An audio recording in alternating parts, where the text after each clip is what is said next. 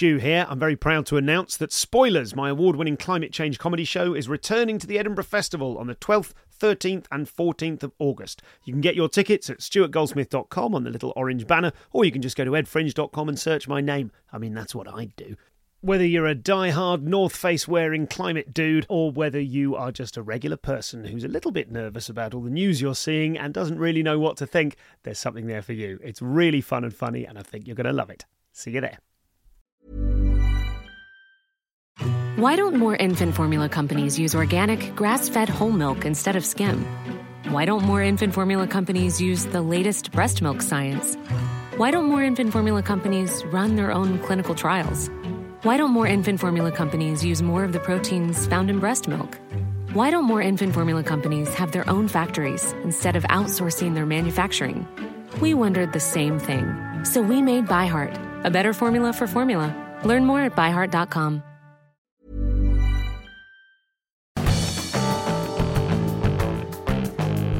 Hello and welcome back to the podcast. I'm Stuart Goldsmith. This is The Comedian's Comedian, in which we try to get under the skin and into the brains of your favourite comedians and find out how they write their material, how they cope with the pressures of a creative life, and much, much more. Today, I'm going to be talking to Susie McCabe, who was, until recently, a huge gap in my knowledge of the comedy pantheon.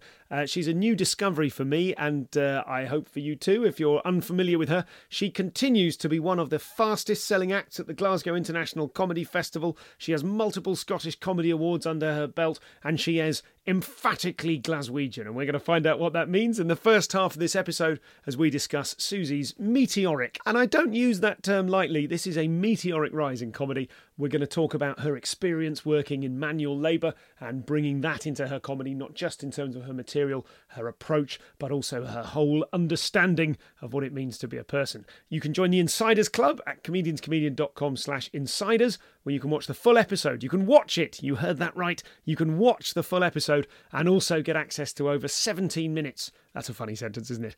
Over 17 minutes, should we say 18 minutes, of bonus features, including Susie's advice on learning from bad gigs and the cultural differences that came about when she was performing in Australia. So without further ado, this is Susie McCabe.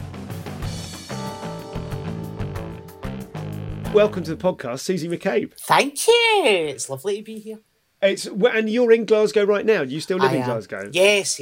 I will not be leaving. I don't think any other city would have me, to be honest. I think they'd be like, no, let's start a petition. Get her out. She is not one of us. You've described yourself in the past as emphatically Glaswegian. Yeah. What does that mean? What are the things that make that up? Because you're someone for whom that cultural identity is so strong in you and so important to you. What is that actually? This isn't the beginning I had in mind at all, but while we're on it, tell me what does that mean to you? What are those qualities? I think Glasgow's a city that gets under your skin, you know?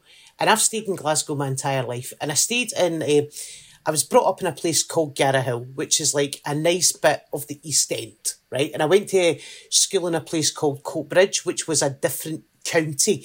And even though it was like 3 miles up the road, it was really different. But my whole life has been spent pretty much in and around the East End. I was married for a couple of years. I'd been in a very long relationship, and I went back to Coatbridge and stayed there. But yeah, I'll always be Glaswegian, and I think I'll always be quite East End Glasgow as well. You know, it's a very Glasgow, much like Newcastle, Liverpool, Belfast. These cities have so much to offer. They're post-industrial, working class. And that's where I think you get a lot of grit. And where there is grit, there is creativity. And where there is creativity, that's when you can produce art, if we're going to be pretentious about it. But, you look at places like Sheffield, Liverpool, Newcastle, Manchester, Belfast, Glasgow. They are very distinct cities with very distinct identities. And then even places like Leeds, stuff like that, and they've contributed to the United Kingdom. And sometimes they've not been better off for it, and I think there's where you've kind of got that thing post-industry. I was brought up in the 1980s, and Glasgow was quite a grim place in the 1980s. And what you also find is with a lot of these cities is they can be quite grim, or they have been quite grim, but the people are great. And I don't even just mean in an audience capacity. I just mean if you're walking through any of those cities and you're trying to find somewhere and you're not quite sure where you're going, you can ask anyone and they will help you out. You can stand at a bar in any of those cities and someone will speak to you. You can sit and have a bit of lunch and read a book and someone will be like, oh, what's that you're reading? It's just a very... And I suppose it is a very class thing as well. It's a very working class thing. And they do, these cities get under your skin. And I think when you've been brought up in that, and it defines you, because in Glasgow especially, and I'm only talking about Glasgow because it's the one place I know like the back of my hand, you can be walking down a beautiful tree-lined street with Victorian townhouses and tenements, and then you turn the corner and you're like, was this street in Trainspotting? Because it looks like it was in Trainspotting. And I love that. I love that about Glasgow. And it's the type of city that doesn't let you forget where you've came from. You know, when you've grown up within the confines of the city. Because what you need to remember about Glasgow is Glasgow's a reasonable sized city, but it has a massive conurbation. It's got North Ayrshire, South Ayrshire, East Ayrshire, all within 20 miles of it. Then you kind of go further down, and then you've got North Lanarkshire, South Lanarkshire, massive super counties. And Glasgow kind of draws those people into it. Whereas, you know, like you'll go to Birmingham, and Birmingham's a massive city, but you'll know this. You ask the audience, where are you from? And they'll be from Dudley. They don't identify as being from Birmingham. Whereas someone will be like, oh, I'm from Kilmarnock, but they identify, and their kind of sphere and the conurbation of Glasgow will always kind of suck them in. So I think it gets under your city, and I think always find as well, and where you have had Irish immigration into a city, culturally that's had a massive impact, for good and for bad. In Glasgow and Liverpool both have the good and the bad out it. You know, the kind of sectarian divide and stuff like that. Glasgow's a bit more serious about its sectarian divide. But there's a thing within kind of Irish culture, and even if we want to go down the route of Catholicism, of that whole idea of sitting around a coffin, singing a song, telling stories, and art comes from that. In the same way, if you look at the southern states of America and you look at some of the music that came from chain gangs, you know, and these were people that were subjected, and in many ways in Britain that's what happened to the Irish. And I can only talk about it from the Irish perspective because I'm like 5th or 6th generation, so it's that kind of tradition thing. And that is something that I think when you've been oppressed, or when you've come from an oppressed place and your ancestors have, and there's certain traditions of songs and jokes and stories, that then comes out in art. You know, if you look at if you look at 3 Scottish comedians off the top of the bat, Conley, Bridges and Boyle, they are all from that background. Mm-hmm. They're all from there, and they're all from a working class background. Mm-hmm. And then if you look at someone like Nicholas Parsons. So do you know the story of Nicholas Parsons in Glasgow? I don't. So Nicholas Parsons says that Glasgow made him. Okay. And the story was, and I just think this is this sums up this, 1, Britain, and 2, this city in a nutshell. Nicholas Parsons wanted to go into the arts, and his father thought this was the most ridiculous thing he'd ever heard.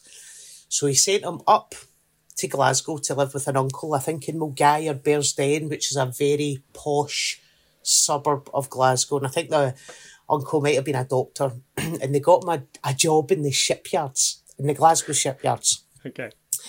And there was this very polite, middle-class English lad working in the shipyards at a particularly grim time when poverty and housing and all that was prevalent for those men who were working in the shipyards. And one day, somebody had said something at lunchtime, and he had done an impression of whoever they were talking about. And all these big navvies laughed and wrote, man, can you do an impression of it? Can you do an impression of me? So this is what happened. And then at night time he was going out and he was performing in the music halls of Glasgow, where rumour has it they took nuts and bolts and threw them at you if you were terrible, right? So he would go out and he'd perform in these music halls and he would do these things and he could sing and he would tell jokes and he would do impressions and do all that. And he was a rip-roaring success. And then he gets sent back down to England and the uncle was like, look, he's really good. So the dad set up a meeting with an agent. And the agreement was the dad would leave the room, Nicholas Parsons would do his thing, and the agent would tell him he was terrible. And he goes into the meeting. Okay, that was set up by his dad. Set up by his dad. Gotcha, understood, yeah. Get him into university, go and study medicine and be the doctor that my education has subsequently, that I've paid for. I've paid for you. I'm not having you walking about in music halls, telling jokes and doing impressions. The agent goes, right, on you go. He does all these impressions, does his stuff. The dad comes back in and the agent says, I've got a contract here for him to sign. And that's how Nicholas Parsons, and Nicholas Parsons possibly, you know, the epitome of Middle England, if you like, wasn't he? You know, that you and I grew up with, and his manner and the way he conducted himself and everything that was kind of, that you look at as middle class, traditional British society, he encapsulated. But he said it was because he had his training in Glasgow that allowed him to become the entertainer that he was. And I just think that's just such a beautiful, wonderful story. It tells you everything about this city. And they took him to their hearts, you know, and you'll know that from coming here. Like, I remember talking to Nick Page, and Nick Page, like, first thing I learned about gigging in Glasgow is slag yourself. And for those of you who don't know Nick could not look any more English and British if he tried. Like, he looks like a man that would enjoy a day at the rugby and a day at the cricket. And he sounds like a man that would enjoy a day at the rugby and a day at the cricket. And he probably does. And he's a wonderful human being. And Nick said, I remember being quite nervous going onto the stand in Glasgow. And the first thing he done was slag himself. And he done a joke about Edinburgh. And then he could say whatever he wanted about Glasgow.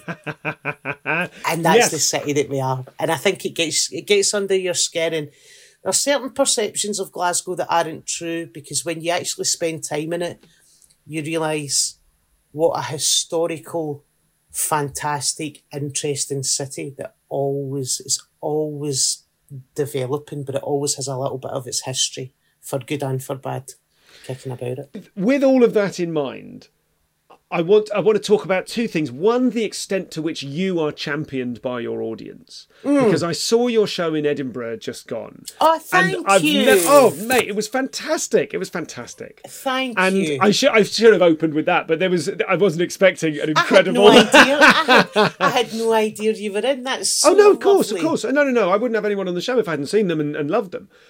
The extent to which you were held to your audience's bosom, right? Like, you played... I've never seen the beginning of a show like it. Before you came on, you played... There's like a chase light sequence, you know, just a mic on stage, no props, no sort of set or anything. You played the whole of Tragedy. I think you played the entire track. It was like a minute, yeah. Oh, God. Well, I was like, here's a sting. She's not coming on. She's still not... Is this the whole song? And I was thinking, I've never really seen anyone do this before. It was like you were playing the O2 in the Assembly Studio 2 or whichever it was.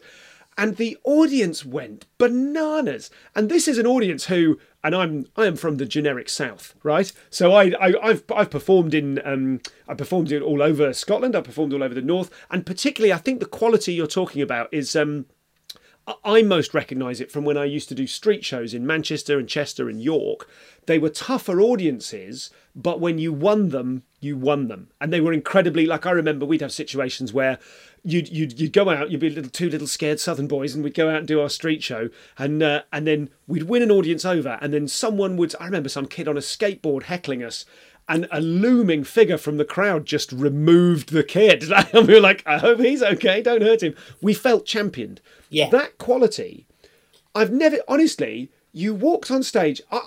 As people were coming in, I was thinking, he's pissed. He's going to be trouble. They're off their heads. They might be a hen do. Fucking hell, she's going to have her work cut out. You didn't get a peep out of them because you're the people's champion. And I wondered, is that quality... Well, first, do you recognise that and how do you feel about it? And then I have follow-up questions.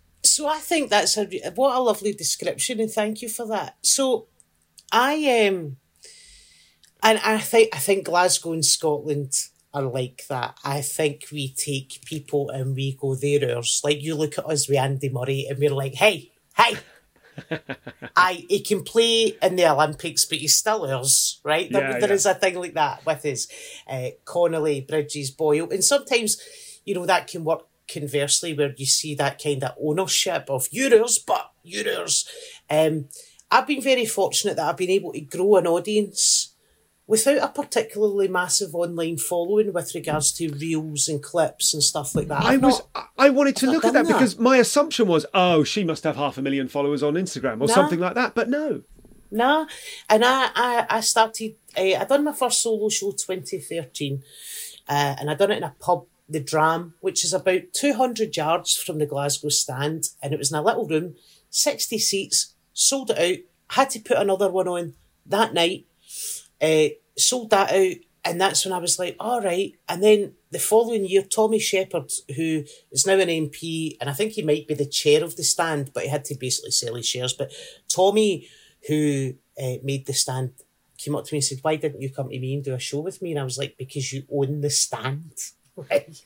And he went, I'll give you a show. And that really allowed me to build. So Glasgow has a comedy festival. So I done my first show 2013. And then my next show was like a Wednesday night at the stand, and that sold out 2014. 2015, the stand went, let's give you a Friday night. That sold out. No, let's give you a Friday night. And then the following year they went, let's give you a Saturday, but pencil in. And they sold out. And then the next year after that, I just kept writing new shows. And the next year after that, they said, okay, we'll put the Saturday night on sale. And it went on sale at like 5 o'clock on a Friday night, and I got a phone call from the stand at 7 o'clock to say, we've had to pull back an allocation because these tickets have flown out the door. And I was like, all right. Then I get another phone call like 10 minutes later going, listen,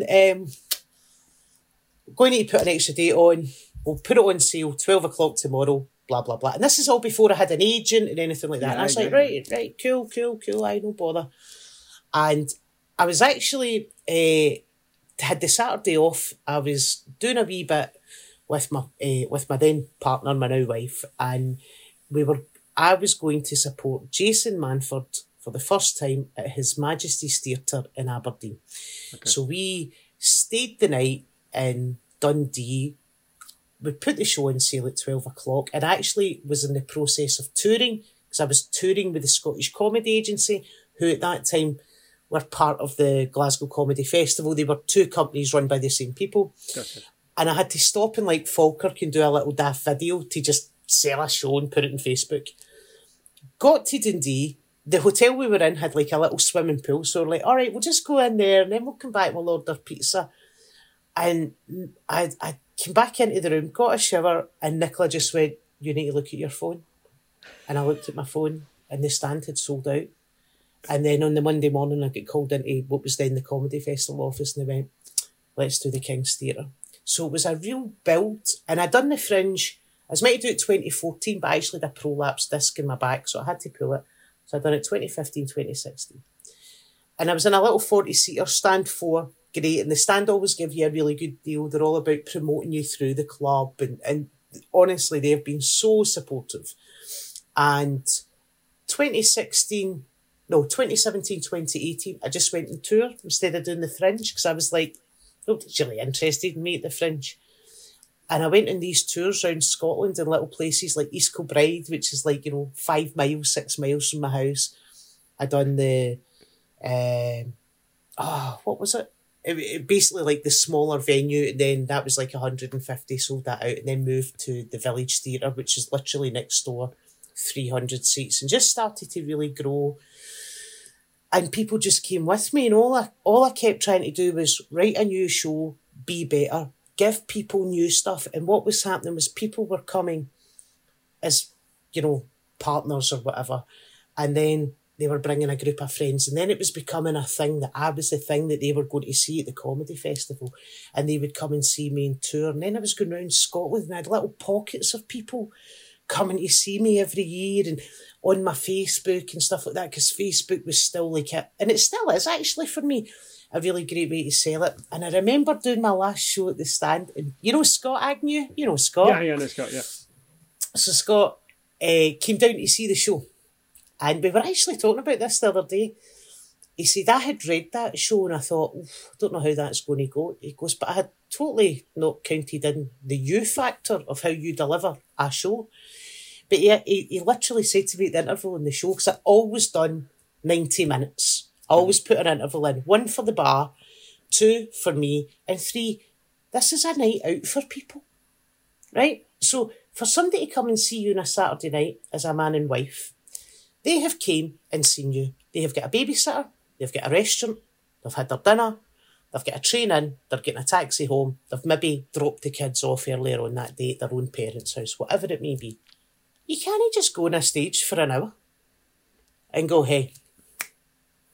Right? You just can't do it. You are the cheapest part of their night, but your show is what their whole evening is planned around. Yeah. Right? It's not the Fringe, it's a comedy festival. So people kind of realised they were getting value for money for 10 quid, 12 and a half quid, and the tickets weren't particularly expensive, so they were building up and building up. And I remember Scott Agnew saying to me, I have never seen an audience like this. He went, there's like quite literally a group of boys who are like 18, who look like they've just came for 5-a-sides. There's 80-year-olds who are in with walking sticks. Like, did you wait until the disability living allowance had landed in their bank account? He goes, there's gay couples, female and male. He says, and then there is everything from 20 to 80 heterosexual, homosexual, groups of lassies, groups of guys, groups of like, you know, at the Fringe this year I had 12 men came to see my show, and I'll distinctly always wear Fred Perry's. And every single one of them had a different Fred Perry on, right? It was like my football team had arrived. I was like, that lads. And they were all bald, middle-aged. They basically were dressed like me. Adidas trainers and Fred Perry's, right? And I was just like, I love it. And I love that. And I've been to a lot of comedian shows where I've went, that's a very distinct audience. Like I've walked into rooms and went, it's a lesbian comedian. That is a room literally 90% lesbians. Mm-hmm. I don't necessarily get that. I get a real mix, and I get Van Man, the guy who's going to work in a building site, who looks at me and goes, I tell you what, you'd have a good laugh with her in the van, wouldn't you, talking about the football. Do you have an instinct as to why that is? What qualities it is that you as a person, you as a performer, or your material, which parts of those package? From day one, it sounds like that was happening. You know, you had that quality whereby people would come and see you and then run outside and tell all their friends. And that thing snowballed. What is it about? Because I can think of other acts who have a similar quality in different, I think of Jade Adams in the Southwest, who's just like, she's your best mate, everyone sees her, big, powerful personality, loads of funny material, and people just, it's like she converts, to use a sort of sales expression. You see Susie McCabe, she's going to convert everyone in that room, but why and what is it? I think, right, so I've always been a bit of a tomboy, so I've kind of had the best of both worlds, where I've got all my girl pals who are like, because I'm quite camp, and I'm like, I am having a bath and a face mask tonight. Mm-hmm. And then I've got the lads who are like, you want to sit in the pub with her on a Saturday afternoon putting on a football curtain, because on a Saturday afternoon, if I'm not gigging at night, I'm having a pint and putting on my football curtain. Right? So it's genuine. I'm not trying to be something I'm not. Mm-hmm. I'm 100% that person. And if you meet me in the street and talk to me about football, or like the other day, I was picking up another act, and we were going up to Loch Gilphead. I was doing a solo show, and I was just getting some stuff out my boot. And Celtic had just scored a last-minute winner. I'm a massive Celtic fan. Last-minute winner, last kick of the ball, 97th minute, bang, oofed. Rangers were playing Aberdeen, probably their biggest rivals after Celtic. And I was putting something in the boot. And a guy and a woman walking down Montrose Street in the middle of Glasgow were like, Susie, Rangers scarves and everything. I was like, you going to the game? I hope you don't have a terrible day, but I kind of do, right? And having a laugh with them, right? Can we get a picture? And, they're there with their Ranger scarves and me. And I think because they know I'm just genuine, and what I talk about is either experiences that have happened to me or my take on something that's happened in the world. And I mean it. Everyone talks about that. And You're like... come on, drill down for me. What is it? What's your theory on what it is? For sure you're genuine. For sure you're authentic. But loads of people talk about their take on the world. I think there's a way in which you can take on the world. And I think as well, like, I can do it in a way where, like, so you've seen the show. So there's a massive bit about me working in building sites, right? Now, as a 43-year-old gay woman, that would be very easy to turn that into a feminist rant and be quite jarring and kind of victim it, and then kind of go, this was toxic masculinity and this was homophobia, which, yeah, it probably was, but 20 years ago it wasn't viewed like that. And I remember writing it and going, I don't want people not to like these men, because I like these men. I loved some of these men, and these men weren't bad men. And also, for every woman and man that sat in that audience, gay, straight, black, white, whatever, you could be talking about their father, their brother, their husband, whoever it may be. And I didn't want to be that. And I remember writing it and going, no, that's not how they were, and rewriting it to soften it, to say, listen, we can call it this and we can call it that, but actually what I'm saying to you is, when you put a group of men together, they're fucking idiots, right? Right? And in the nicest possible way, right? They're idiots. They're not harmful. They're not bad men. They're just idiots. And here is a prime example of men being idiots. Sure, right? Sure. Yeah, I get it. So there's empathy and there's love for the subject. Yeah. Because the subject of what you're talking about is also the audience. Those are the people in the audience.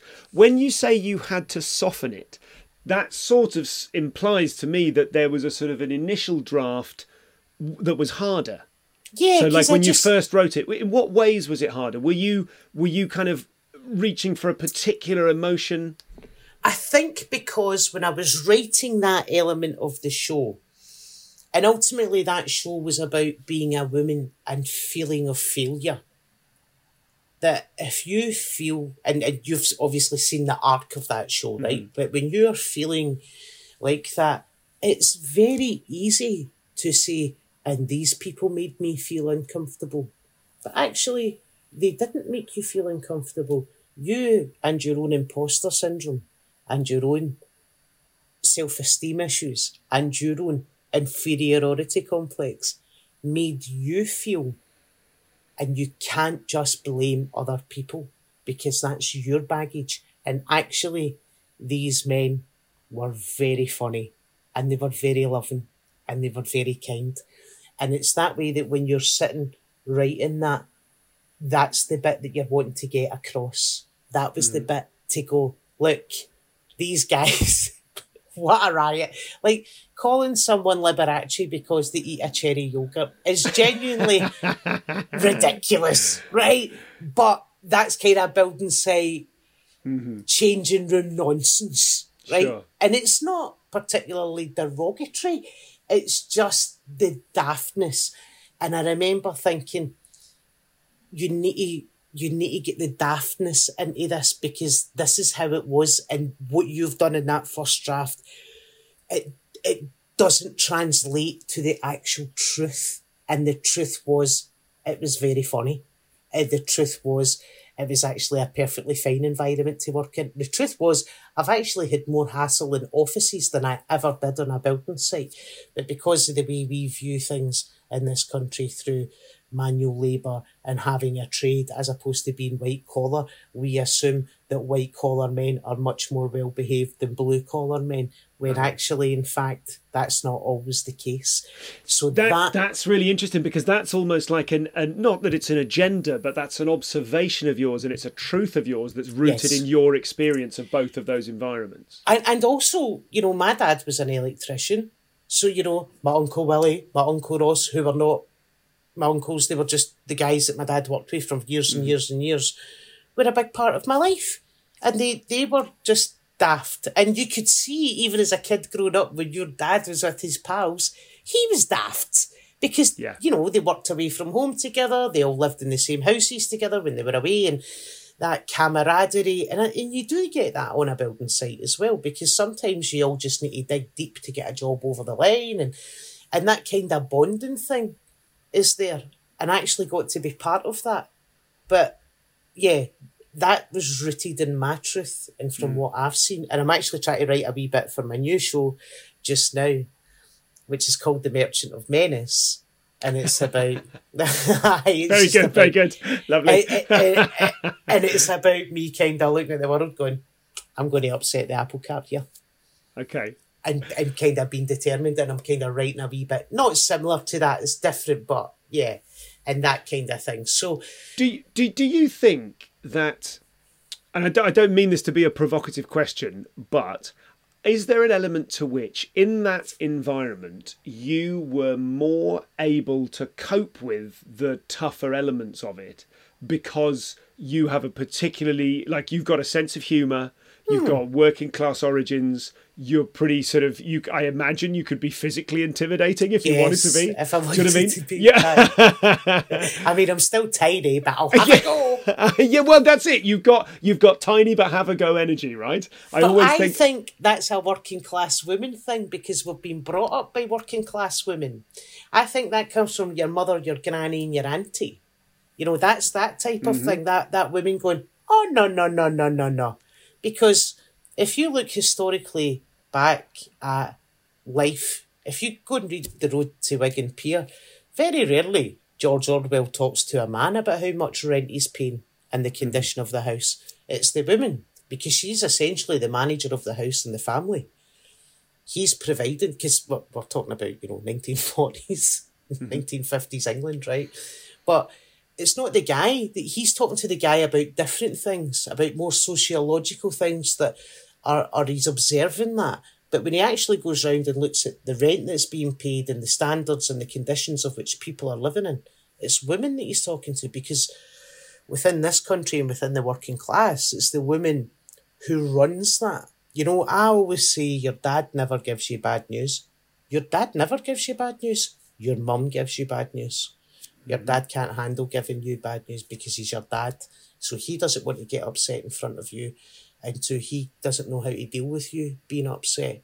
Whereas your mum has, wiped the blood from your knee and tied your shoelaces when you fell over.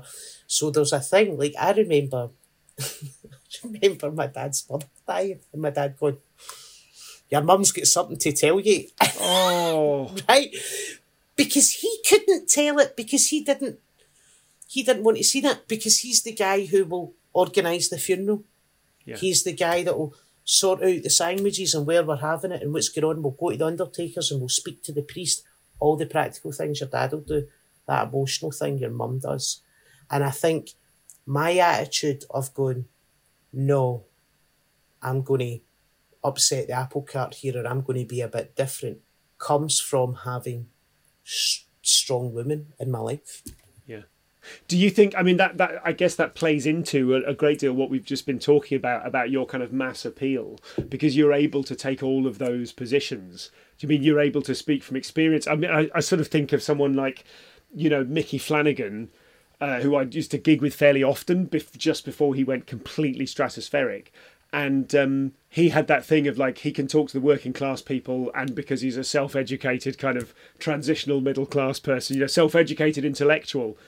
So you're doing not only those things, but also with from a gender perspective. You're a woman who is capable, as you said, of being like camp or feminine, and also, you've got really funny material about kind of the kind of butch lesbian aspects of your personality and the Yeah, and you know what? That's like, I've always been that kid. I've always been that kid that ran about with a football under my arm and stuff like that. And and like sometimes I'm like, lesbians now, they're no proper lesbians, because we now live in a world where you don't have to look a certain way, or women who have always been like me, who knew that we were gay from a very young age. You know, it's not like that now. We can look and carry ourselves a different way, and your sexuality doesn't define that, you know. But I certainly come from an era, and certainly just within myself, like I was always just a tom.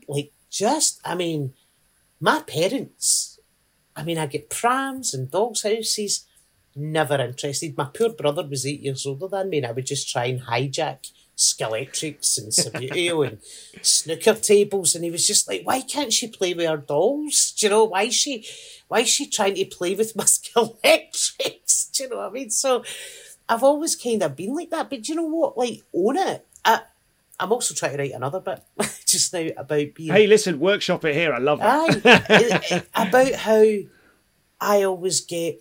And you actually played it lovely, emphatically, Glaswegian. That's a lovely thing to say.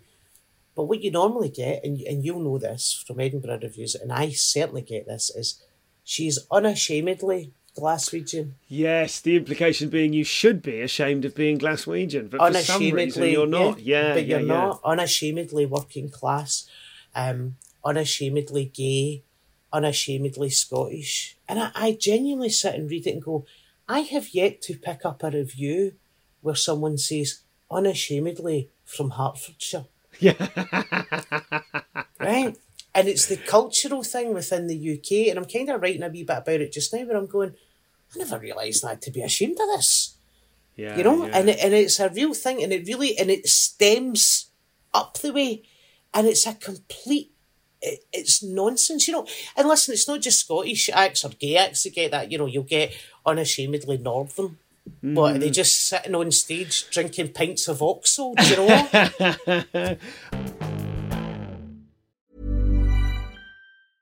How would you like to look 5 years younger? In a clinical study, people that had volume added with Juvederm Voluma XC in the cheeks perceived themselves as looking 5 years younger at 6 months after treatment. Look younger, feel like you. Add volume for lift and contour in the cheeks with Juvederm Voluma XC. Reverse signs of aging by adding volume to smooth laugh lines with Juvederm Volure XC. For important safety information and to find a licensed specialist, visit Juvederm.com. That's JUVEDERM.com. Not for people with severe allergic reactions, allergies to lidocaine, or the proteins used in Juvederm. Common side effects include injection site redness, swelling, pain, tenderness, firmness, lumps, bumps, bruising, discoloration, or itching. There's a risk of unintentional injection into a blood vessel, which can cause vision abnormalities, blindness, stroke, temporary scabs, or scarring. Talk to a licensed specialist to find out if it's right for you.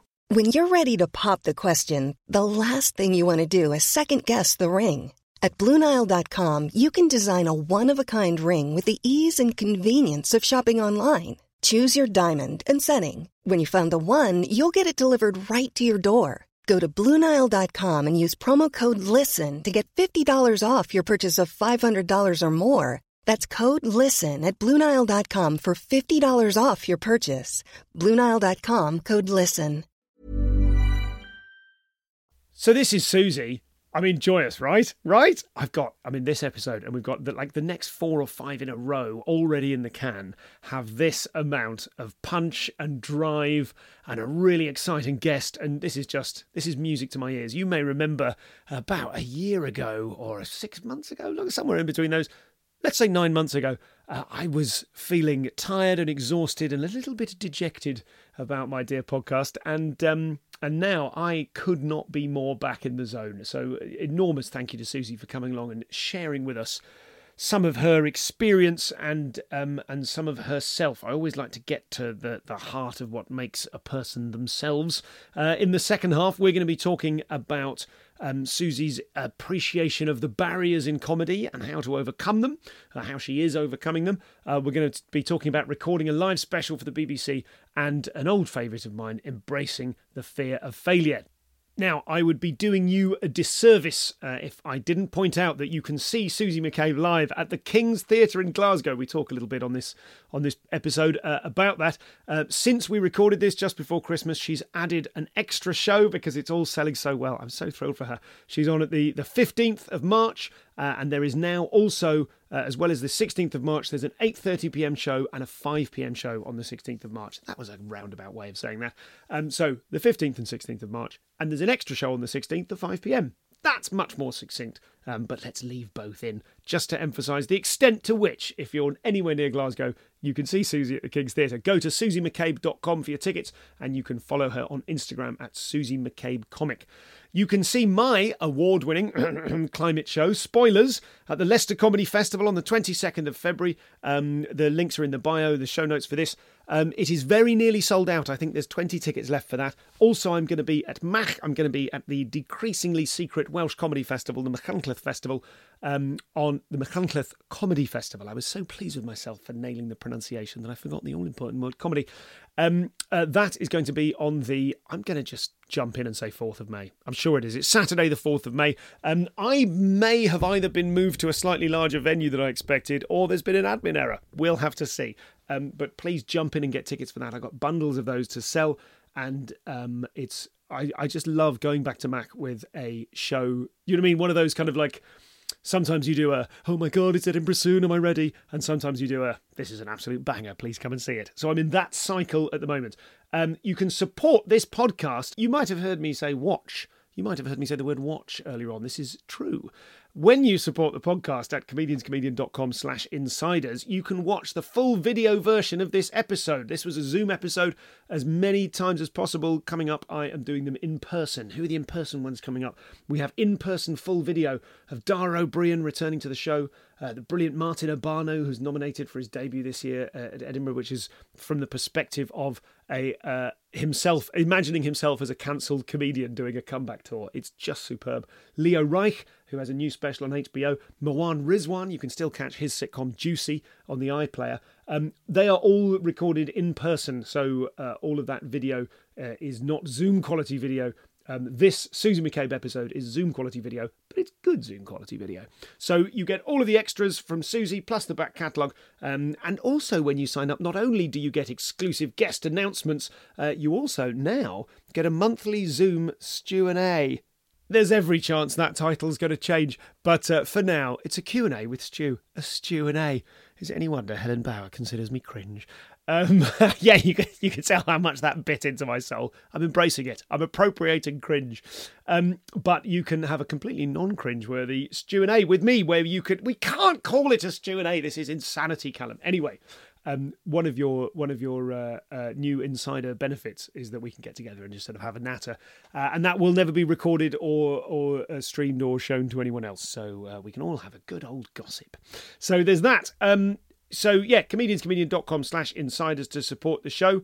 And let's get back to this episode with Susie McCabe. Got to pause on that sentence when you said, I never, and I realised the context in which you were saying it and the kind of the sort of sarcasm of it, I never realised I had to be ashamed of this. But it does strike me that sentence is sort of, is it fair to say that's kind of a bit of a keystone for you?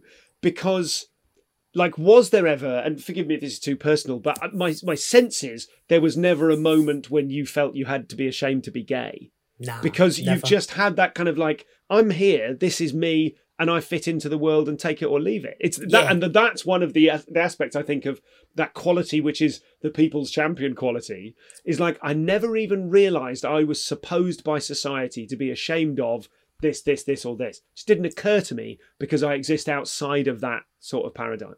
And that's a thing as well where, I spoke about it in the show about TV and role models and how people didn't look like me, and I knew that I was a bit different, and I realised my sexuality at a very young age and all these things. But as soon as I came out, it was like a weight had been just lifted off my shoulders. And I came out at 17, so God knows what it's like if you've had to wait to your 50s to do that, right? But it was like, but equally, and I spoke about it on stage where my parents, I had to go and live with my gran for 2 years. It wasn't a thing. It was 97.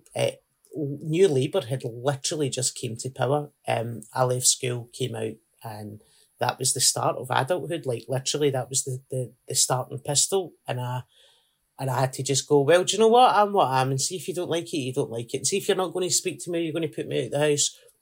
That's your choice, but you'll need to live with that for the rest of your life. I won't.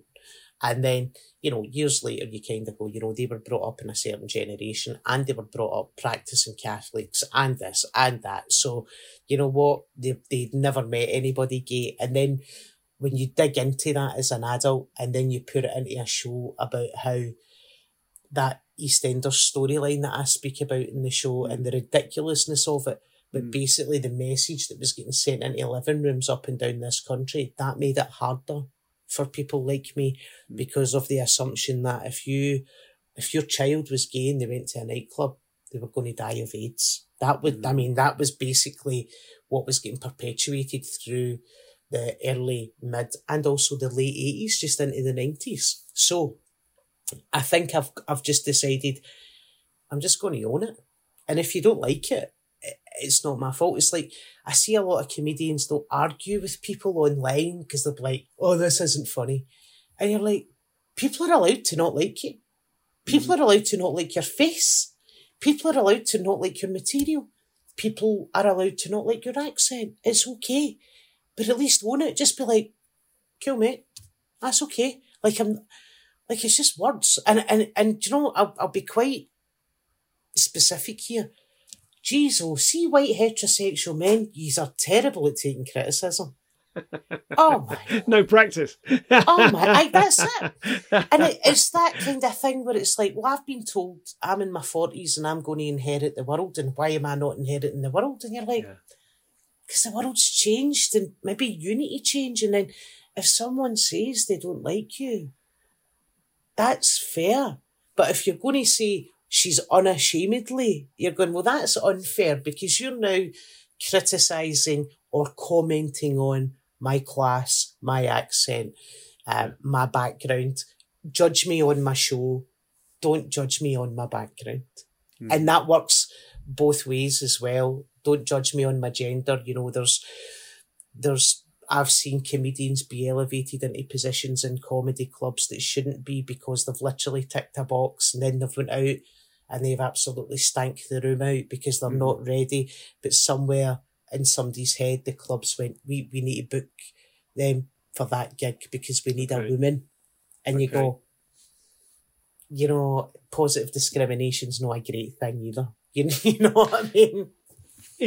Do you say that, how do you feel? How do you feel when you see that happen as someone who, you might hear that and kind of go, Susie, you're having a pretty stratospheric career and kind of building this enormous base and all the rest of it. Are there things that you feel that you are still being excluded from?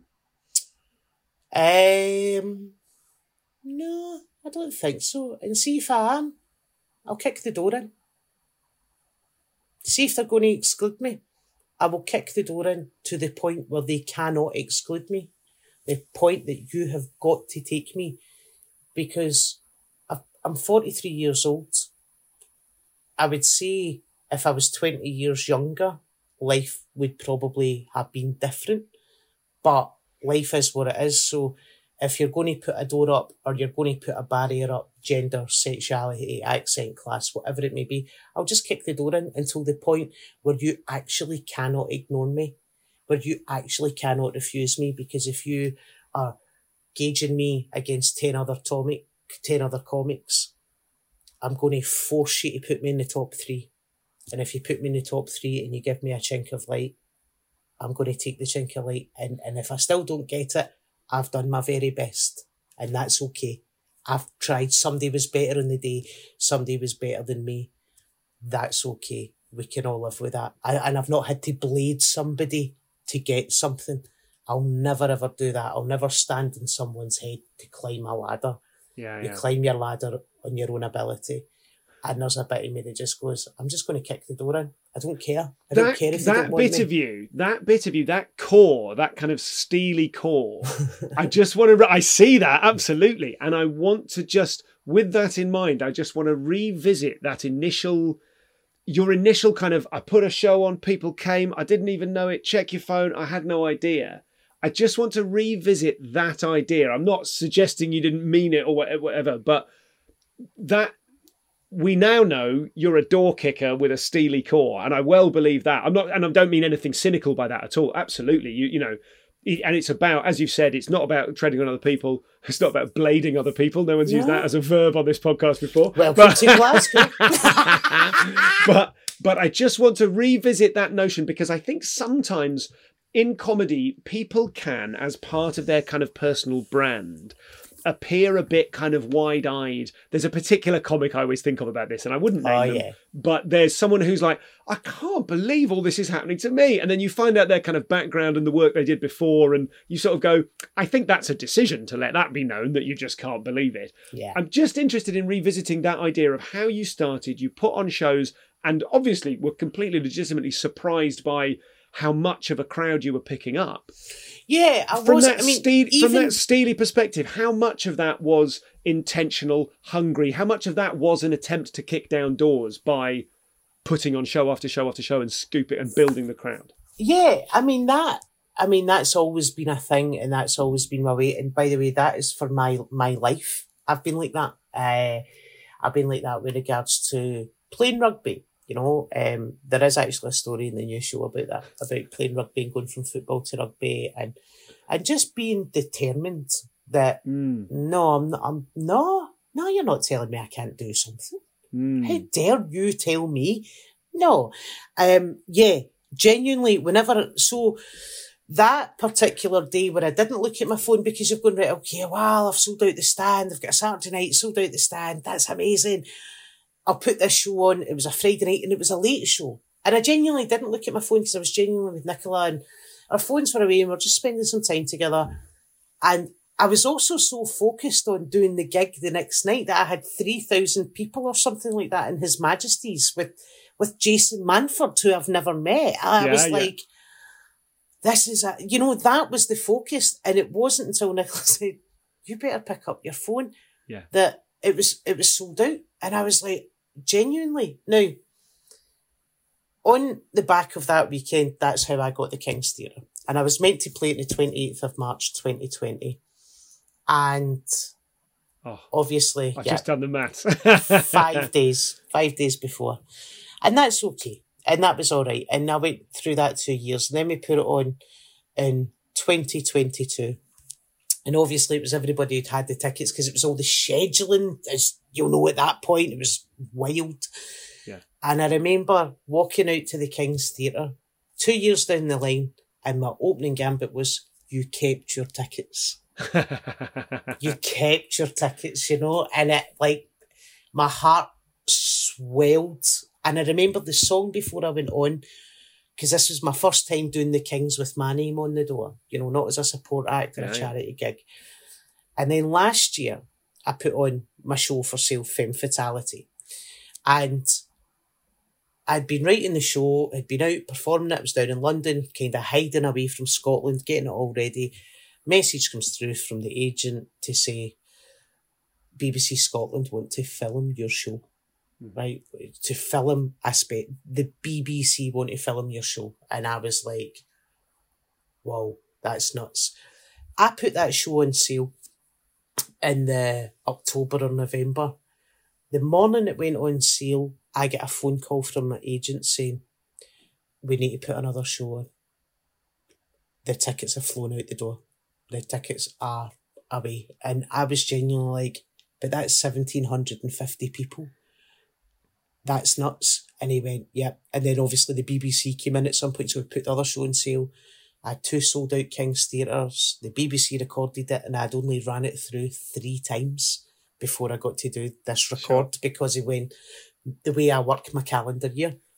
And then on Friday there, I put on the King's Theatre, and I was so nervous because obviously agent, comedy festival, talking to each other, come back to me and they go, we're going to put 2 shows on sale at the same time. And I'm like, no, you can't do that. I'll play 2 half-empty rooms. Yesterday, speak to the agent, he's like, Friday, he was like, a third of your time, we've put 3,500 tickets on sale, and a third has went out the door. Mm-hmm. So then you go, right, a third, and you're just sitting going, a third of my tickets, like, so I've already got over 1,000 people. That still amazes me. See, when you get a message on Christmas Day or Boxing Day and somebody goes, you were a Christmas present and they send you a ticket or a screenshot. That is like, honestly, like it's goose pimple stuff. I hope I haven't asked the question the wrong way. I don't mean to suggest for a minute that there is anything kind of that there is any kind of front or sort of like PR spin to it either. I'm just interested in the relationship between your kind of innocence at like, holy shit, we've done it again. Holy shit, we've sold more tickets.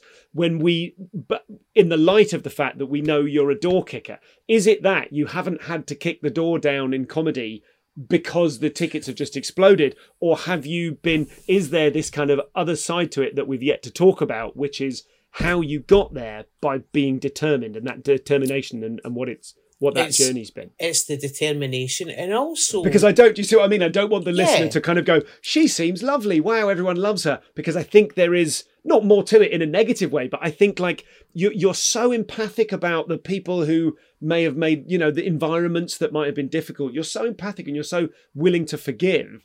I kind of feel like I don't think we should skip over the fact that maybe it hasn't been easy. Oh yeah, no, I mean it hasn't. And you get knockbacks and you go to gigs and you look at the lineup and you go, all right, okay, I'm still not good enough to close this gig. All right. And how does that feel? Does that make you angry? Does it make you determined? Do you let go of it? Determined. You've got to be determined. You've got to just kind of go, well, I tell you what, if you're headlining, you're earning your money tonight. Got it. And for the uninitiated, I know what you mean there. What you mean is, if you're on in the middle and someone's headlining, you're going to go so hard that next time you're going to make life hard for the headliner, understandably, so that next time you can't possibly be not headlining. And that's not an ego thing with regards to that person. That was maybe about the club I was playing or the promoter I was in front of. For sure. And it's that kind of, you don't quite rate me yet. Mm-hmm. So I'm going to put you in a position where you have to rate me. Yeah. And I remember, I think that's what I was after, Susie. I think like people don't often, like people do say things like that or allude to it. And I think that's what, I don't think it's bad that you said it at all, but I think that steeliness is exactly what I was kind of probing for. Yeah, I always had the feeling that it didn't matter where I was on the bill. I just wanted the audience to remember me, right? It didn't matter what else happened that night. They could go and buy tickets to see the headliner, go and buy tickets to see every act in the bill, right? Great. But I just want you to remember me and buy a ticket to see me. Absolutely. So it wasn't about necessarily burning a gig or torching a gig or making life difficult for acts. It was never that. Because I got on with all the acts. Mm-hmm. It was just about, for me, going, every single person in this room is a potential ticket. For a tour show, for a King's Theatre show, for an Edinburgh Fringe show, for a work in progress show. Every single person in this room is a potential ticket. So what I'm going to do is do my very best on stage, and it's so much so that if they like me, they will bother to go into their phone and find my social media. Mm-hmm. They will then like my social media, watch what I'm doing, see where I'm playing, and come and see me again. Now, they might just come and see me at a gig, just a standard Saturday night gig, and I've maybe moved up the bill, but they see me do sort of stuff that they've not seen before, and they've went, oh, loved it. Actually, do you know what? I actually think she's a safe bet for a £20 ticket at the Kings or a $12.50 ticket at the Fringe. I feel that she's a safe bet, and I know my mate would like her. So do you know what? We're going to do that. I'm going to organise a night out with my mate. And that's nothing to do with any other act in the bill the gig. No. That's purely about you.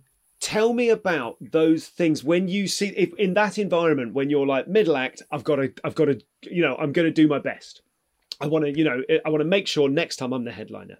What sorts of things can you do? Like, imagine a situation where you can peer back across time and whisper in the ear of young Susie McCabe, who's about to go on. What things have you learnt since then that you can do there and then? I mean, presumably a lot of that stuff is make sure you have new material that's tight and that's turned over. There's kind of work ethic stuff. But on the night, are there particular ways that you would approach or plan a gig, or like a particular mood, or that thing of just like you know, sometimes you're at a gig and you go out there and you go, that's a bear pit. I'm going to strap on all of my put Oh, downs. aye. Do you know what I mean? Like, Aye. but what kind of Sometimes- things like that are there? So sometimes you're saying it's the bear pit and you're like, oh, I'm rolling about in the sawdust tonight, right? This is like, all the big guns are coming out and we're going to need to roll about the sawdust. And what does that mean? Is that the selection of material, the preparation of like what does that mean? Also the ownership of the stage, right? Like I'm 5'2", right? I'm not going out and being like, hey. I'm going to be like, all right.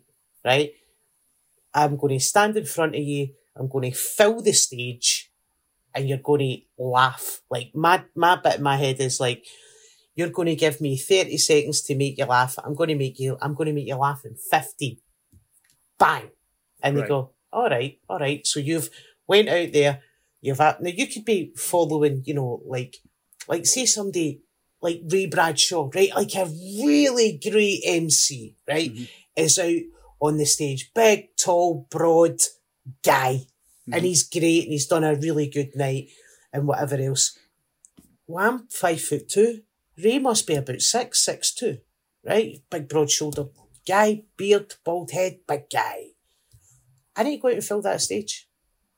He has filled that stage, so I need to go out and impose myself in that stage, but without being effing and jeffing straight off the bat. You just go out and you go, I'm going to make you laugh. Because you're going to judge me, because everybody else in this bill's a guy, so they've got a minute to convince you. I've got half that amount of time, and I need to convince you. Plus, I could be in the south of England where you're not attuned to my accent, so I'm going to take that, I'm going to slow it down, I'm going to smile. This is, I mean, what the listener won't be able to see at this point is you just twinkled twice then. You just flashed me the most appealing twinkle. Just the first one, like, so it was so kind of unaffected. I was thinking, yeah, she's got to go out there with ferocity and fill the stage. And then you smiled and went, no, not with ferocity, with authority, but authority that's kind of rooted in love and joy and happiness to see us. Oh, listen, I know we've got a few head cases in, but don't worry about it. And then there's also that thing where a Scottish accent can also work in your favour, where if somebody tries to come at you and you're like, is that right, mate? Aye. Like, it just sounds so threatening without just that, all right, mate, like not smiling in is that right, mate? Aye. And then the room's like, oh, aye. Yeah, he's taking a step back because he knows he's about to be schooled, you know? And there's that thing where you don't even need to attack somebody. You can just, with authority, just press your foot down, take it back off, and we start again. You know, oh, that was really beautiful. I felt like I was squashed down and put back. But you know, that's what you have to do. You've got to own it. You've got to be authoritative, but you know, and you must have the belief that you know that you're going to convince this audience that they're going to laugh, that by the end of that set, they are going to really like you. He's going to want to go for a pint. She wants to have a Chinese and watch Strictly with you. The youngins want you to be their auntie. The older ones want you to be their daughter. And everybody really just wants to be your pal. That we must wrap up. But before we do, I wanted to ask you about two things, two last questions. One is about fear and the fear of failure, which I think there was an element of that in the narrative of the show that I saw. And I wonder how that plays into the life of someone who is, you know, is kind of, I'm not going to say universally beloved, but you get on with people. They like you and they wave at you even. Since been in this podcast, I think you'll find, ladies and gentlemen, I'm actually now a national treasure.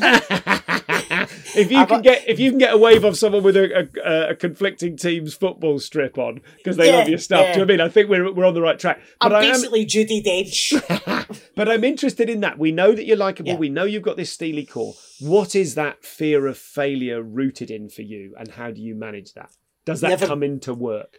Yeah, all the time. That's the door kicking thing.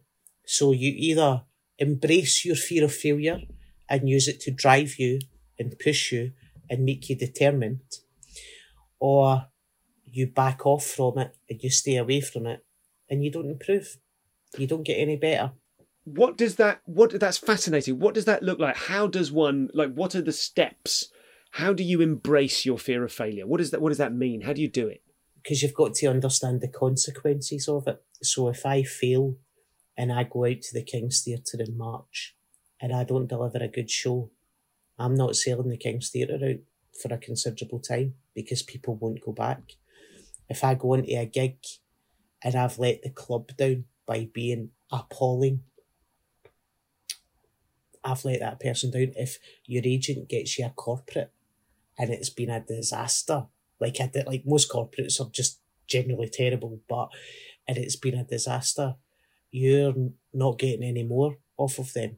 And that then has a consequence on your mood, on your ability, on your belief, because you need to have cojones to do this job.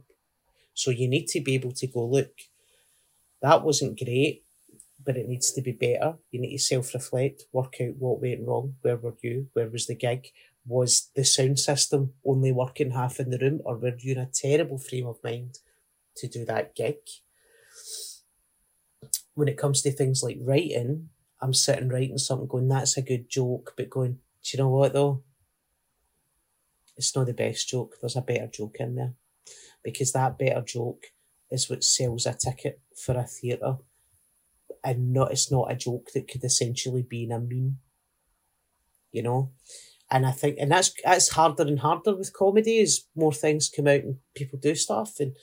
But I think there is an element of me that's just like, I need to be better, because if I want to be the best I can be, I need to work harder. And you know yourself, Stuart, when you're writing for that first blank page and you go, I'm never going to be able to write a show as good as that last show. I'm never going to be able to sell out a room the way I sold it at that Edinburgh. I'm never going to get those reviews straight off the bat ever again. And then actually what happens is you go, I don't know if I will, but I'm going to try really hard so that when I do pitch up in Edinburgh or the Kings, or I'm doing a tour, I've done it. It's still working and it's still improving, but I've done it. It's got there. It's landed. Everything's okay. Because the fear of failure is something that just continually drives me. I mean, I have a knot in my stomach about failing and falling flat in my face, but you've just got to keep going and being better and getting your head down. And there's no point in going, I'm scared of writing. I'm scared of a new show. I'm scared of putting something on sale. If you can back yourself and you've got evidence, you've just got to keep going. 100%. Is that approach mastering your fear, or is it succumbing to your fear by working so hard that your fear can't get you? Is that mastering it, or is that? Yeah. Also, like, you know, I've got an older brother who's pretty successful and considerably older than me, and I didn't find something I was good at like until I was 30. And it was this. It's not that I was bad at everything else. I just realised, you know, some people go, there's a moment when you realise you've found your thing. I found my thing. My thing was telling jokes. And I went, right, so this is my thing and I love it. And from there, I'm just running. I'm just constantly running with this ball in my hand going, because the thing with this game is you don't retire from it. It retires from you. So you've just got to keep heading to the finish line, wherever that may be, and you've just got to keep going and keep going and keep going. But also, you've got to desire to be better. Like, you've got to, like, and do you know what? See if you don't want to get better. See if you go, listen, I don't want to be traipsing up and down the country. I don't want to be going on tours. I want to play gigs within 100-mile radius of my house every weekend. More power to your elbow. Fair play. You know, you are smashing it, you're nailing it, you're getting your money, you are happy, because you've got to be happy to do this job. If that's what you want, there is absolutely no shame in that. I know guys who were some of the best electricians and brains, technical brains that I've ever met, and they would not take a job in the office. They would not become project managers. They would not become engineers. They would not become estimators, because they were like, I just want to go to my work, do my job, and go home. And there's nothing wrong with that. For me, I just want to keep going because I want to still be doing this job in 20 years' time in some capacity or another. And I love it. And it is the greatest job in the world. And I just want to be better. And I also just want to see how much better can I be. I said this in an interview for a paper in Scotland. And they went, oh, you supported Kevin Bridges at the Hydro. Is that what you want? And everyone's got this opinion that arenas are the thing that comedians chase. And I don't believe they are the thing that comedians chase. I think given the choice, they would rather play beautiful theatres. But you can't do anything about that because once that tap's opened, you've got to run with it, right? And I kind of said to him, listen, not everybody can be the Beatles. Not everybody can be the Rolling Stones. I'd be happy being the Kinks. Do you know what I mean? The Small Faces. And there is that thing, like, no, everybody could go and play the Hollywood Bowl in the 60s. Maybe, 5 bands over the course of the world? But there was loads of other amazing bands that done really well and had great careers. And sometimes that's kind of where I would like to be. Are you happy, Susie? Oh, aye. Never been happier, actually. No, I've just got married. I got married a month ago. A month ago on Sunday there. Congratulations. That's what I Thank knew you. that. And that's what I was going to start with. And then we got on to talking about Glasgow. Yeah. But yeah, congratulations. That's amazing. Yeah, very, very happy.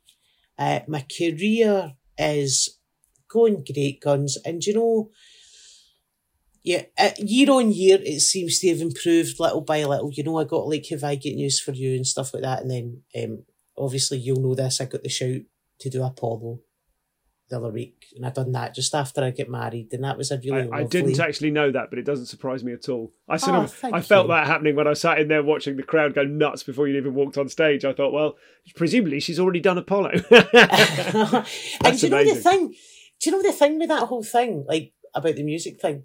I genuinely spend ages picking out my pre-track playlist and my walk-on music because I value it so much, especially in Edinburgh. Because see if you've traipsed about Edinburgh all day, Yeah. queued for toilets, queued for pints, queued for all that on a Saturday, and you're coming to see me at 8:30 at night. That room's a very comfy room that I'm in. It's a beautiful right. lecture theatre. It's lovely. Yeah. I don't want you to be comfy. I want you to be up for it. You can lean on the things and put On your the head little down. desk, yeah. So I'm just constantly like jabbing you with songs that are going to put you in a route. And then, I mean, I would say that probably 98% I walked out each night to them clapping. And the music before it was the same music that I referenced in the show with the EastEnders bit and all that. And then obviously the walkout music. So it's all of that. And it's about putting an audience into a state for your show.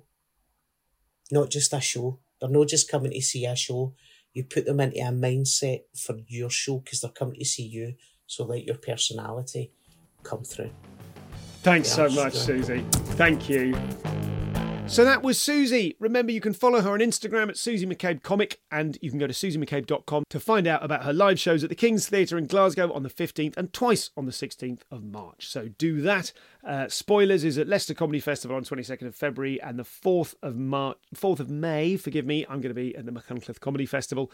You can find out details about them at stuartgoldsmith.com or support the podcast at comedianscomedian.com/insiders for video episodes, all the extras and guest announcements, and the soon-to-be retitled Stu and A.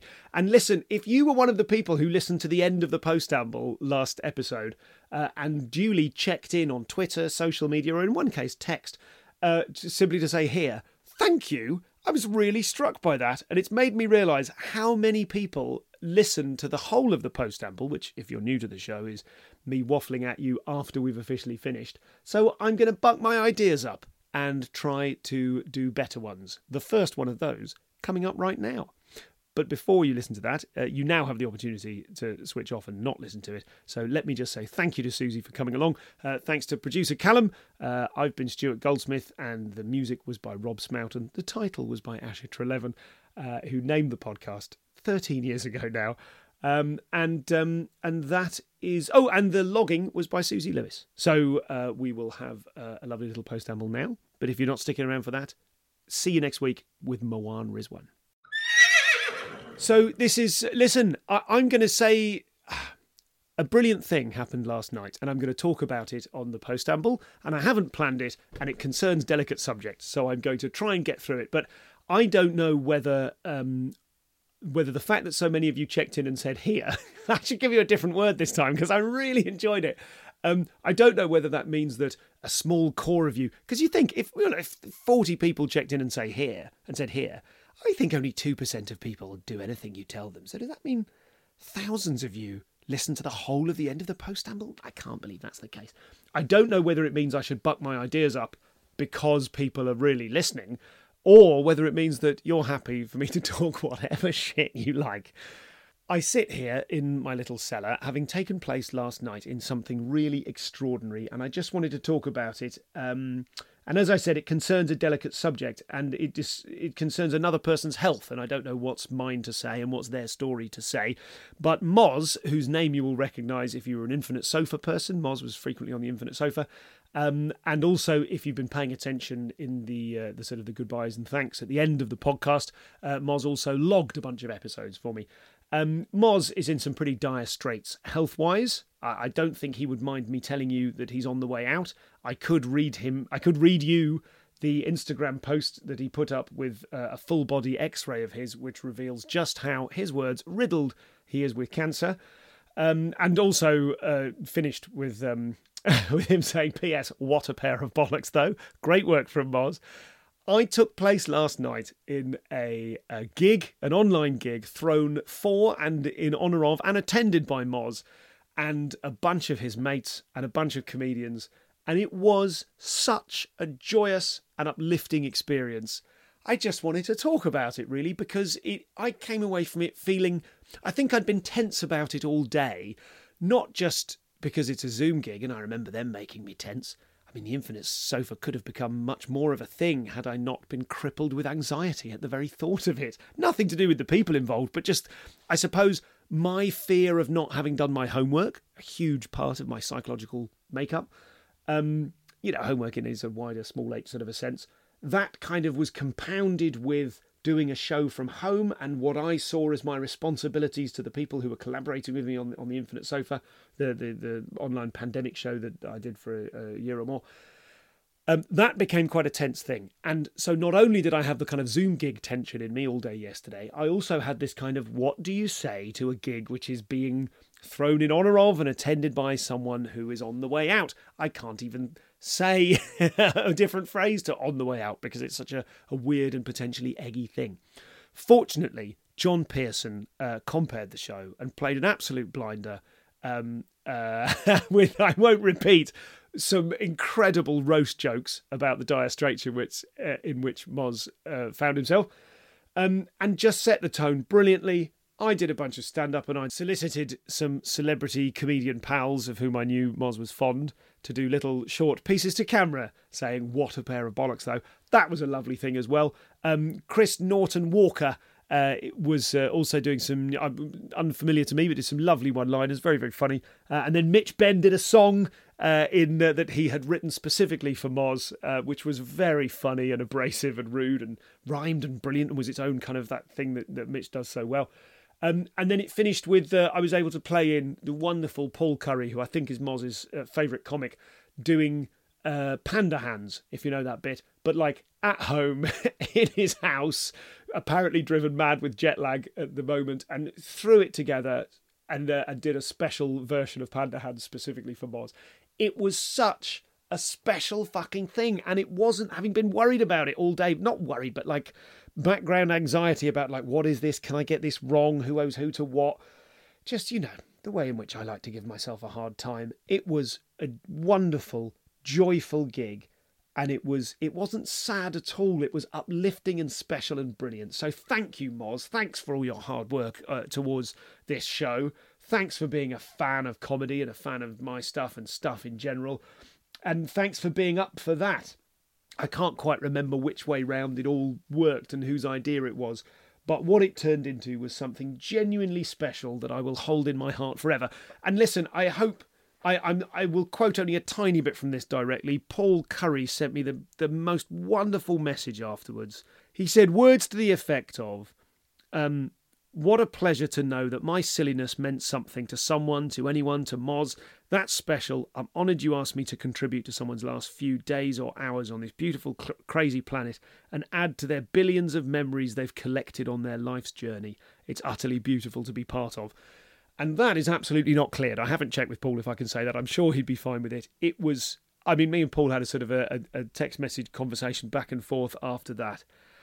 And I ended up crying, and I think he did as well. And what a wonderful thing for everyone. And I just wanted to highlight that because to add to their billions of memories they've collected on their life's journeys.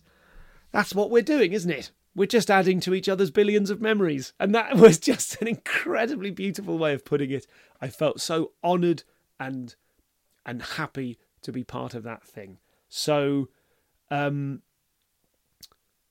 yeah. So there. It was so there. So fuck off anyway. What a pair of bollocks, though. Hey? So, thank you very much to Moz and everyone involved in that. And that will probably do us for this post amble. I'm actually going to launch headlong into some more administrative podmin. The book is fucking coming along, I'll tell you that much. There was a big break, so don't think I've been writing it for a year. I haven't. Finally, if you've made it this far, could you just tweet at ComComPod? Or on the new, hey, did you know about this? Instagram now has instagram.com/ComComPod. No one says it like that. There's at Stuart Goldsmith Comedy. That was the old ComComPod. There is now a new and bespoke ComComPod channel. So if you want extra video clips that don't get seen anywhere else, little promotional video clips and moments and what have you, jump on Instagram, follow ComComPod. Get in touch with me however you would like and just say, what a pair of bollocks, though. Bye for now. Why don't more infant formula companies use organic, grass-fed whole milk instead of skim? Why don't more infant formula companies use the latest breast milk science?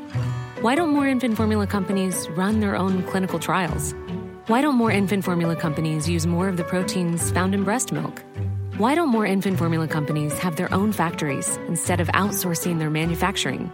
We wondered the same thing. So we made ByHeart, a better formula for formula. Learn more at byheart.com.